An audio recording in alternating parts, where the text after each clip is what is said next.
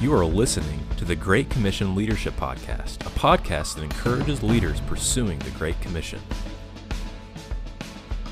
Before we get started, I wanted to ask a favor. Real quick, would you hit pause and go and leave a rating and review on whatever platform you're listening on? Research shows that this is the best way for new people to find this podcast, but more importantly, to be exposed to these amazing guests that we have on the podcast every week. So thanks for helping out, and I hope you enjoyed this week's episode. Welcome to the Great Commission Leadership Podcast. I'm your host, Graham Withers, and I'm so thankful that you are listening today. Great Commission Leadership is a podcast that brings on amazing ministry leaders every week and highlights how they are fulfilling the Great Commission in their unique context. Today, I'm so excited to have Tony Merida. He is the pastor for preaching and vision at Imago Dei Church in Raleigh, North Carolina. Tony, thanks so much for coming on. Hey, Graham. Great to be on with you. Tony, I'm excited to hear from you. I know that you are a UK fan that is doing wonderful ministry to the people of Duke and North Carolina. So blessings on you, my man. I'm so thankful that you are there being a light for the gospel in that dark place. Yes, I am over here trying to love my enemies, wondering how in the world I got over here. And I am a diehard Big Blue Nation fan. I listen to KSR regularly. Yes. Regularly to my dad about Kentucky football, basketball. My college roommate is one of the chaplains for the football and baseball team. So I'm heavily invested, man, and interested in the Cats. Well, you know, we're recording this during the middle of coronavirus, COVID-19, and that's one of the saddest things. At this point, we're not sure what the sports seasons are going to look like, but that's one of the saddest things that I have to walk through right now. But I'm glad to be talking with you. Excited to be able to hear from your ministry. Tony's also, in addition to being the pastor at Imago Dei, he's also director of theological training for Acts 29, the dean of Grimke Seminary. And so I'm excited to hear from him. He's a guy that's just been used by God in many different contexts of ministry, and I'm excited to learn from him. I know you guys are too. So Tony, why don't we just get started? Just tell us a little bit about you, your story of ministry, and how you've gotten into the ministry you're in today. Yeah, great question, man. I was born in Detroit, Michigan. My dad was born and raised there. My mom was from the hills of Kentucky, and they met, got married. She had never been out of the state of Kentucky. They moved to Detroit. They lived there about 7 years. Eventually moved back to Kentucky, and I really had no interest in the gospel, in Christianity. I attended church some with my mother. My dad didn't go and had no interest. Sports were big, basketball, baseball especially. Went to Cumberland College on a baseball scholarship. I was a 4-year starter as a shortstop there, and more importantly, met Christ at my sophomore year. Had some really faithful witnesses on our team that were very instrumental in me coming to faith. Immediately after that, I got a sense that the Lord may want me in, vocational ministry, and wrestled through that for a season. Met a seminary professor when I was a junior, and I really loved how he handled the Bible, how he taught, and we developed a great friendship. I ended up graduating from Cumberland and then going to study under him. He was in New Orleans. And so I moved to New Orleans. I lived there for about 8 years, did a couple of master's degrees and a PhD there, started pastoring in the city, went through Hurricane Katrina, went on faculty for a bit at the seminary post-Katrina, started doing an interim pastorate in Mississippi at a big church. We would drive up every weekend and preach for them. In the meantime, we were in the adoption process, my wife and I. Met my wife at youth camp. I bypassed all that story of all my youth camp days, but met her there at a particular youth camp. We got married.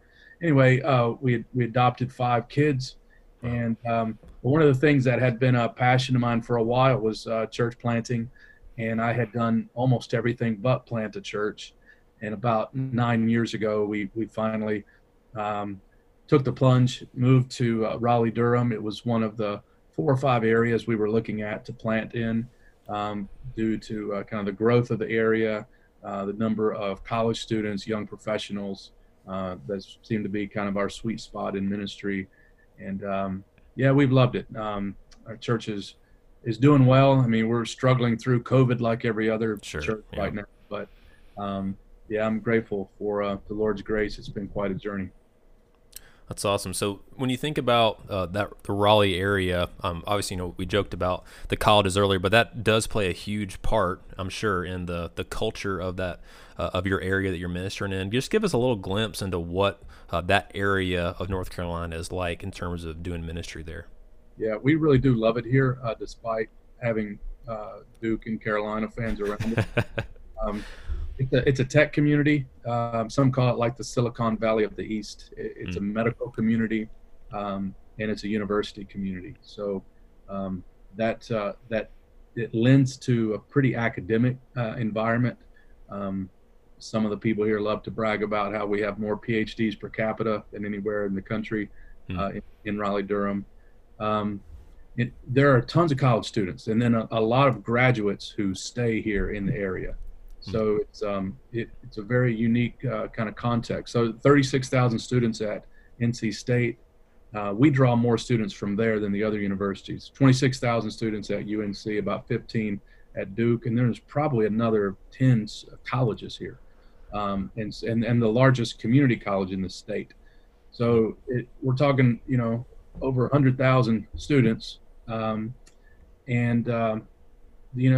college students, it's a great time in their life to consider what they're going to do with their life and who they're going to be and that kind of thing. So we really try to be intentional about reaching students, and I partner with Campus Crusade down at NC State, doing some stuff with them.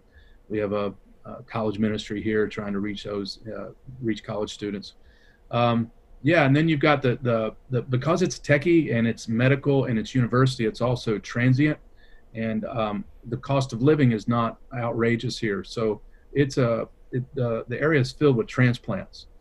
In fact, we kind of joke here: if you live in Raleigh, you're not from Raleigh. There's almost nobody that in our church that maybe a dozen people were born and raised right here. It's a place where people move to go to school, or people from New England. Tons of those folks, because of cost of living and such, come down here.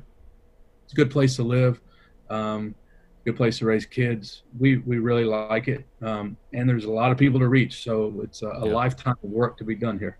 Yeah. So one of the things, I've listened to your preaching for a few years, and just watching your all's church, it seems that the most important thing in the culture of your church is the gospel. One of the things that you say, just as a vision statement of sorts, is that you keep the gospel central in everything. So when you think about that statement and just that heart in church leadership, what are maybe some of the keys for you guys to really live that culture out and see that culture come to fruition within your church? Yeah, I think gospel centrality is really about where you put the most weight in your ministry and in your church. So what occupies the most time, attention? What do you celebrate? What do you evaluate? What do you major on?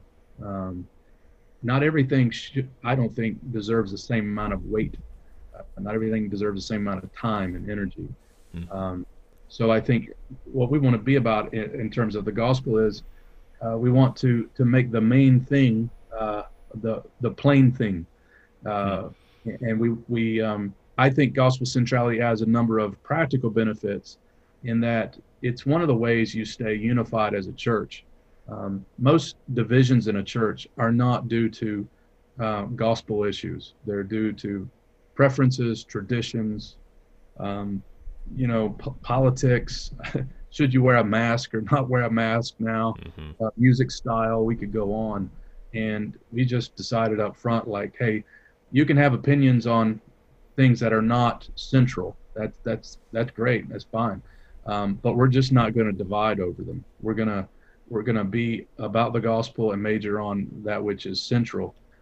Because without the gospel, we don't have a church. We've got a gathering of people, and there are gatherings of people in bars and basketball arenas and so on. What gives birth to the church is the gospel, and what sustains the church is the gospel, and that's what we celebrate. So, Yeah.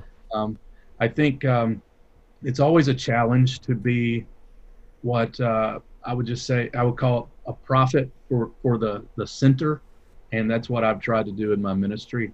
Um, there are marginal issues that are not unimportant, but they're just not central, and I've just tried to center in on the good news and its ramifications, which get out to the margins, but we've got to major on that which is central, not only for the good of our own soul and the good of our church and our city, but also for the years to come, for our posterity, right?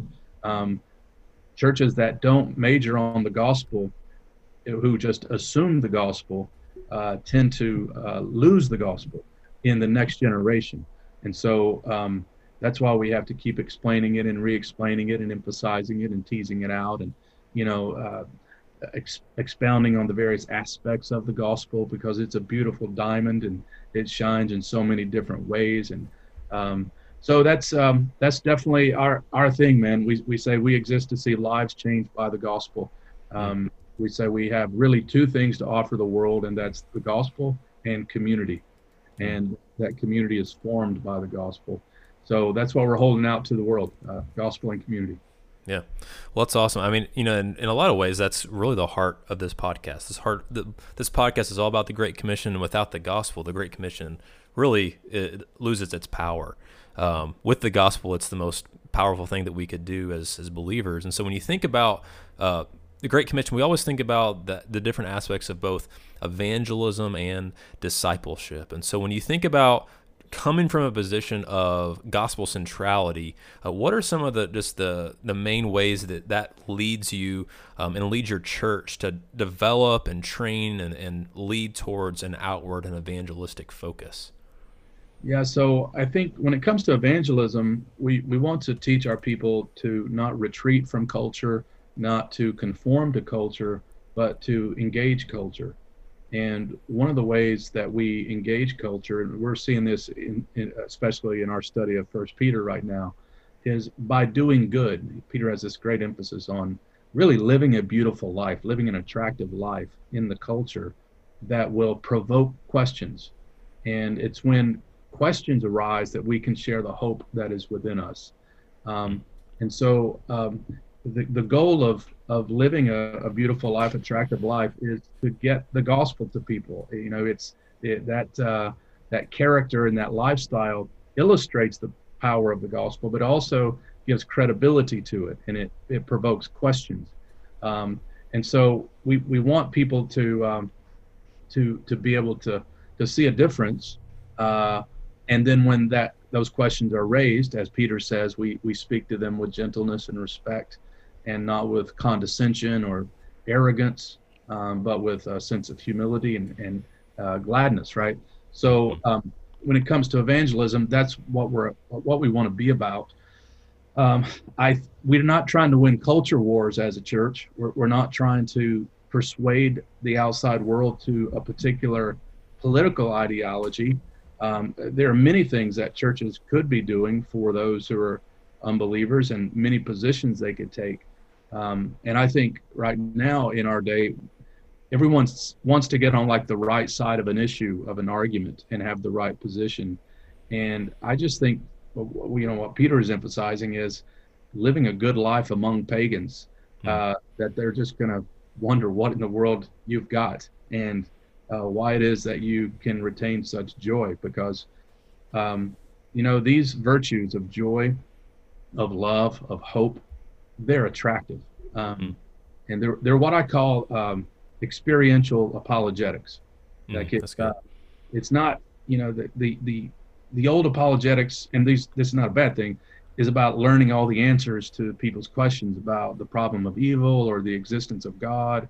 And those are fine, but I think what's super winsome and what every Christian can actually do is share hope. Grandma with no theological training can radiate hope and be a wonderful witness. And the same is true for other virtues, I think, like joy. and love. These kinds of virtues that are countercultural in our day. Yeah. There's so much sadness today, so much negativity, so much criticism, so much argumentation and hostility. And when you radiate joy or hope or love, it really does get people's attention. So I think for evangelism, that's kind of the heart of what we're trying to tell our people to do. And when it comes to discipleship, we're just really trying to help people think about how the good news both motivates and shapes our living. So, the gospel isn't just that which gets us into the kingdom, but it motivates us. This living hope that is within us motivates us, compels us to live holy lives.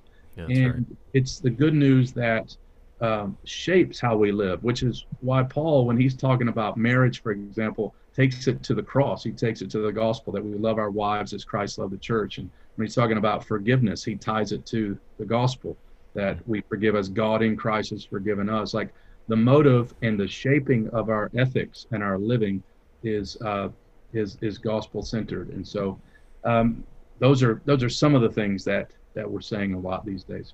Yeah.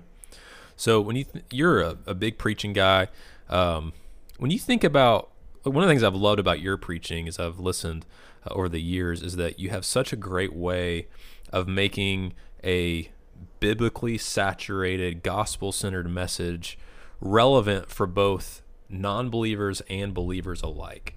Could you give us a little bit of insight just into what does it look like to preach solid, theologically solid, biblically expositional sermons that do attract both, and it both builds up the church, but also is available to be understood by those who maybe have never stepped foot in a church before? How do you balance that? What are some tips that you might give guys who are trying to seek that same type of balance in their preaching?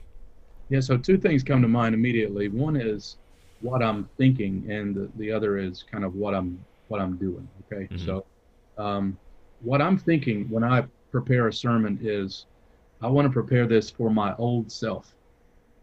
So I don't want to prepare the sermon for my peers, which is a real temptation because you tend to preach to the people that you talk to all the time.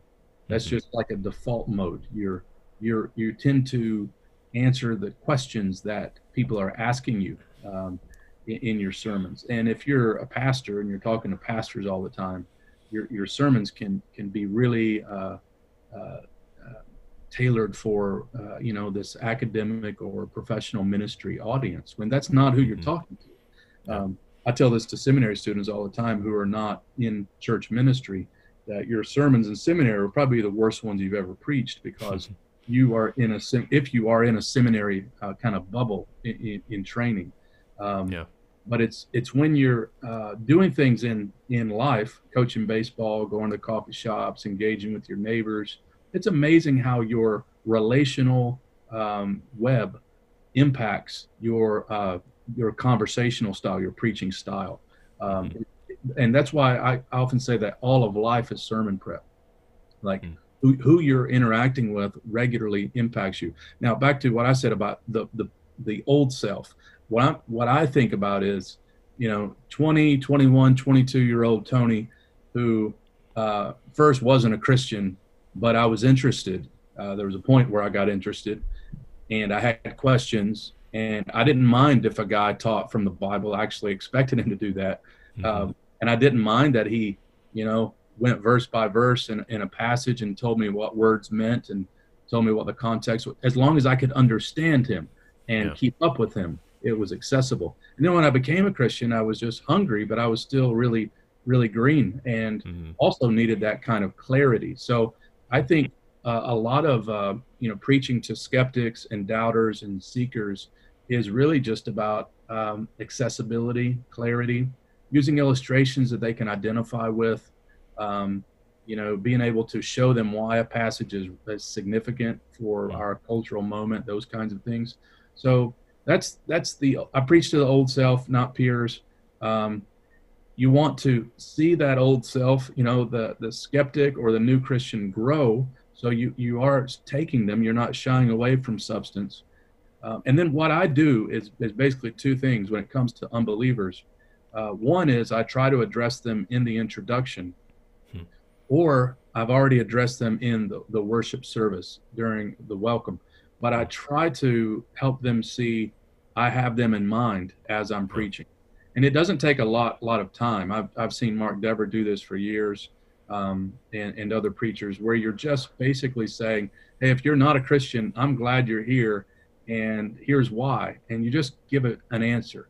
And I'm always glad they're here, and it's always a good week for them to be there for Mhm. some reason. So if you're talking about First Peter, you might say something like, "This is a really concise summary of Christianity in 5 chapters. So if you really want to know what it is we believe, like get it from the Bible and not, Mhm. a misrepresentation maybe that Yeah. you've looked at or received." And then after that little initial getting them on the bus, I try to at a couple of points in the sermon have these moments where I'm saying, "Hey, if you're not a Christian, you might be wondering about this." And so I just try to engage them. You don't have to be super winsome and like an apologist. You just need to let them know that they're in the room, Mhm. and that you're respectful when you talk to them. Because what's happened through the years in a lot of conservative preaching is there's not a respect and gentleness. There's like throwing the grenade and a condescension at people Mhm. for not believing what you believe, and they're not coming back. And I've just seen it in our church. It takes some of these students, especially in young professionals, 7 to 50 times coming here before they actually say, yes, we want to follow Jesus. And Mhm. if our character runs them off in the first, week or two, that's on us. Like Yeah. the gospel may turn them off, and that's fine. It does that, but it's not us that should do that. I want unbelievers to say, you know what? I don't agree with that guy, that bald-headed guy. He's up there talking, but man, I really respect that he represented the other view well. It wasn't a straw man, Mhm. like I really respect that he's thought through that pop music song by Katy Perry and has affirmed that which is good in that song, but also what is not consistent with Christianity. Like he doesn't have his head in the sand. He's aware of what culture's Mhm. thinking. I want those kinds of conversations, or for them to say, I'd like to actually sit down and talk to him for an hour because I think I could ask him my questions. Um, that kind of a spirit is, what I call expository evangelism, where you can actually do substantive teaching so long as you have sort of these traits of an evangelist, and not just be for Christians, mature Christians, but you can actually preach to both believer and unbeliever. So that's an area that I think I've grown in. It's an area that I want to continue to grow in. Yeah. I love that. I think that the clarity aspect of that is so important, and then also one of the hardest things there is about preaching. Yeah. I think I'm no expert, but in the experience that I do have, that is one of the biggest challenges is to make those big theological ideas that you're trying to drive home to people who can use them to grow, but also helping people who are there just to make sense of it and be able to follow along. But yeah, that's such a great goal to shoot for and to fight for and to evaluate and grow in. And so I think that's a huge help, Tony. I appreciate that. So when you think about just leadership, you've gotten not only in your church but at the seminary level, with your involvement with the church planting network, you just have a really great platform and position to invest in younger pastors. So when if somebody listening to this got the opportunity just to ask you, like, what are some just keys, just general keys, just to growing as a young leader or as a young pastor, what are maybe some just generic principles that you might share with them? Man, I think I would start with personal holiness. Without holiness, we don't have a ministry. And so Mm-hmm. we just don't ever forget that. Watch your life and doctrine. Um, Accompanied with that would be humility. We're not superstars. We're not rock stars. We're people who wash feet. We're servant leaders. Um, and so let's never think something is beneath us. Let's be humble enough to listen to people. Let's be humble enough to serve people. Um, Holiness, humility, happiness. I think one of the things that's attractive in leadership is joy. A joyful leader um, really sets the tone for the whole church. And I think the gospel should cause us to radiate Christian joy, like the book of Philippians talks about over and over again. In all circumstances, we rejoice, not because everything in life is great. A lot of stuff in life is sorrowful, it's grievous, and every day I'm sorrowful about something. But underneath that is a well of joy from which to drink in the gospel, and so we can have a joy at all times. And I think you show me a person who's happy in the Lord. That was one of George Mueller's prayers every morning. He said was to get his heart happy in the Lord, and to walk in humility before God and before others, and to try to lead a holy life. Those are attractive traits. Those are traits that also, obviously please God, but they're traits that make up for our deficiencies in ministry, because like leadership is not all about skills. Skills are important, but it's more about the heart, I would argue. And you show me a person who's happy in the Lord, who's humble, who's holy.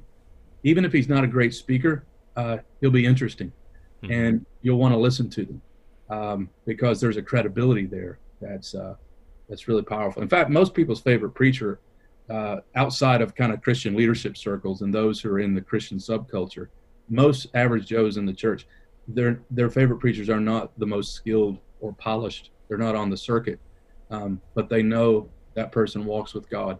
That person was with me in the hospital. That person listened to me in hard times, and they love the preacher, and they should. And I think that's a beautiful thing. So I think you're just aspiring to these character traits. Outside of character is just a life of learning. Leaders are readers. Leaders try to perfect their craft. They try to get better. Preaching and teaching is part gift, but it's also something you can work on. Paul told Timothy to let them see your progress as he's talking to him about his teaching ministry. So we're always learners. You don't have to do it formally necessarily. You might, but we're always growing and learning, and that also will help us as leaders, because we'll be feeding people out of a living, stream rather than a stagnant pond, and that will be refreshing to them. So there's so much to leadership, obviously, but those are the things that just right off the top of my head. No, that's good, Tony. Thank you for sharing that. I think what you touched on is such a important thing for leaders in ministry, whether it's church, parachurch, whatever that is, to focus on, because their temptation is real as we see the leaders around us, maybe in the secular fields that focus more on the skill side of things and less on the character side of things. But we're called to be a little bit different in our leadership. It does seem that the Bible and that God places more emphasis on the character and the holiness of the leader than just on the skills. And so I think that's such a great thing to shoot for, while also not neglecting the skills either, because that's not honoring to the Lord either, but to focus more on your heart for God and the gospel, and how your leadership is just an overflow of those things. It's a helpful reminder. So when you think about the lessons you've learned in leadership just through experiences with church planning, different pastoring opportunities, just the different leadership opportunities that God's given you, what's maybe a leadership lesson or two that has really impacted you, that God's taught you, that might be encouraging for us to hear? Kind of two ideas. I guess it's really one, and that is the importance of team in leadership. I say two because my other part of that is just know what you're good at and what you're not good at, and get people who can do the things you're not good at, and don't feel the pressure to be good at everything. I mean, I am terrible at so many things, man. Like, I would never be on anybody's podcast if nobody's asked me about administration or finance or how to do spreadsheets, because I don't do it. I am the relational leader. I'm the evangelist. I'm the expositor. I'm the vision caster. I meet with people. I'm not a very good counselor, but we have pastors who do admin. They're great at counseling. We've got a great team, and I would not also be able to do other things that I do outside our church without a great team who free me up to do those things. So I'm very much, the beneficiary of having a great team. So I would just say, be a team player, not only to have, a success, if we want to call it success in ministry, but also for your own accountability and for your own humility. Like it's really dangerous if pastors are kind of operating out by themselves, and we are not beyond falling, and we all know names of those who have. And so I just think for your own protection and for your own production, like you really need a good team. So we stress that a lot with our young guys who want to plant churches. We often say team is more important than location. You're right. Like anywhere you live can get old after a while, I think, and the grass is always greener somewhere else. But what doesn't get old to me are relationships. And I think you give me the right team and we can go to Nepal or New York or Raleigh or Clay County, Kentucky, and we can have some enjoyable ministry time together. And so we just always are pressing, the importance of team. And I think that's a biblical concept. We don't see Paul operating, for example, in isolation. He's got a whole web of relationships. So I would emphasize that to people. Yeah, that's great, Tony. I like to end just with guests giving some different books and resources that have shaped your leadership. So what are a few books or resources that have shaped your leadership? There's a biography by Dallimore on Spurgeon. It's a small biography. I would recommend that to guys who are pastors, just for your own soul. It'll be encouraging. It's short. More recently, I really appreciate A Dangerous Calling by Paul Tripp. Just back to character and back to heart. Just a really wonderful, wonderful book. Gosh, man, there's so many. In terms of like church life and church strategy, Center Church is a massive book, but you can cover so much territory in that book. I think that's a really good book for leaders. Generally speaking, I like the dead guys. I like the old guys who wrote, because they tend to they tend to write more about character than strategy and success. And what I find in my own life is I need inspiration there more than I need the how-tos of organizational, strategy. I just think it's more the interior life and the heart. And so anything that can feed your soul, for me, that's been the writings of Luther and Calvin through the years, Lloyd Jones, John Stott, J.I. Packer, Francis Grimke, like a lot of these guys who had also been through the wars. They'd been through the trenches. They had a long ministry in one place. I tend to just really enjoy reading them for my soul. That's awesome. Well, Tony, thanks so much for your time today. I just am thankful for your investment and just some of the focus on the gospel and the reminders of character, how the gospel impacts our character, and how that should transform every part of our leadership. Thanks for those reminders today, and I appreciate your time, and go Cats, man. Thank you, brother. My joy.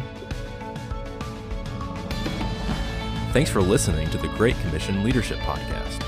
If this podcast has impacted you, please subscribe, share, and rate so that others can be impacted as well. You can connect with us on Twitter and Instagram at GCL Pod. And join us again next week for another episode of the Great Commission Leadership Podcast.